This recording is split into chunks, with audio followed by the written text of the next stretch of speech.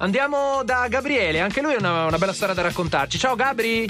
Ciao, benvenuto, come stai? Bene, grazie. Bella la tua storia, te la lasciamo raccontare perché è molto intensa. Che cosa è successo? O meglio, cosa ti ha cambiato la vita? Ma la mia vita è sempre stata un po' pazza, diciamo, dai. Ho fatto un incidente a 16 anni in moto, ero in Sardegna in vacanza. E l'altro giorno vedevo un video, quello di Frank, che si lanciano col paracadute, non so, l'avete visto? Certo. Questo... mi è venuta voglia, ho detto cavolo, da quando sono piccolo che lo voglio fare. Ho chiamato qua a Reggio Emilia, mi hanno detto che lanciano i disabili e sono venuto qua con loro. E ora stanno cercando di imbragarmi e fra una mezz'oretta parto. Ma infatti io lo sento il vento, sento un po' di rumore dietro. Cioè io pensavo che tu sta partendo un aereo ora dietro. Quindi tu tra mezz'ora ti lanci? Mi lancio fra una ventina di minuti. Ma scusami, ma non hai fatto un minimo di corsettino? Anche il Vic in radio? Ma perché ti lanciano in tandem, sei legato a...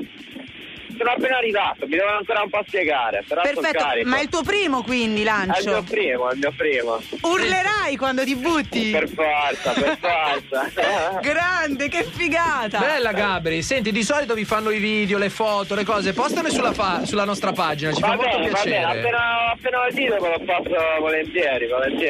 Sei un grande perché ci hai spiegato e ci hai fatto capire che anche da una brutta situazione può emergere, vedi, un'esperienza così bella come un lancio con paracadute. Si reagisce, anzi. Ma è arrendersi. Bella Gabri, grazie, buon volo. Ma figurati, buon grazie, vento. Sentiamo. Ciao. Ciao dalle.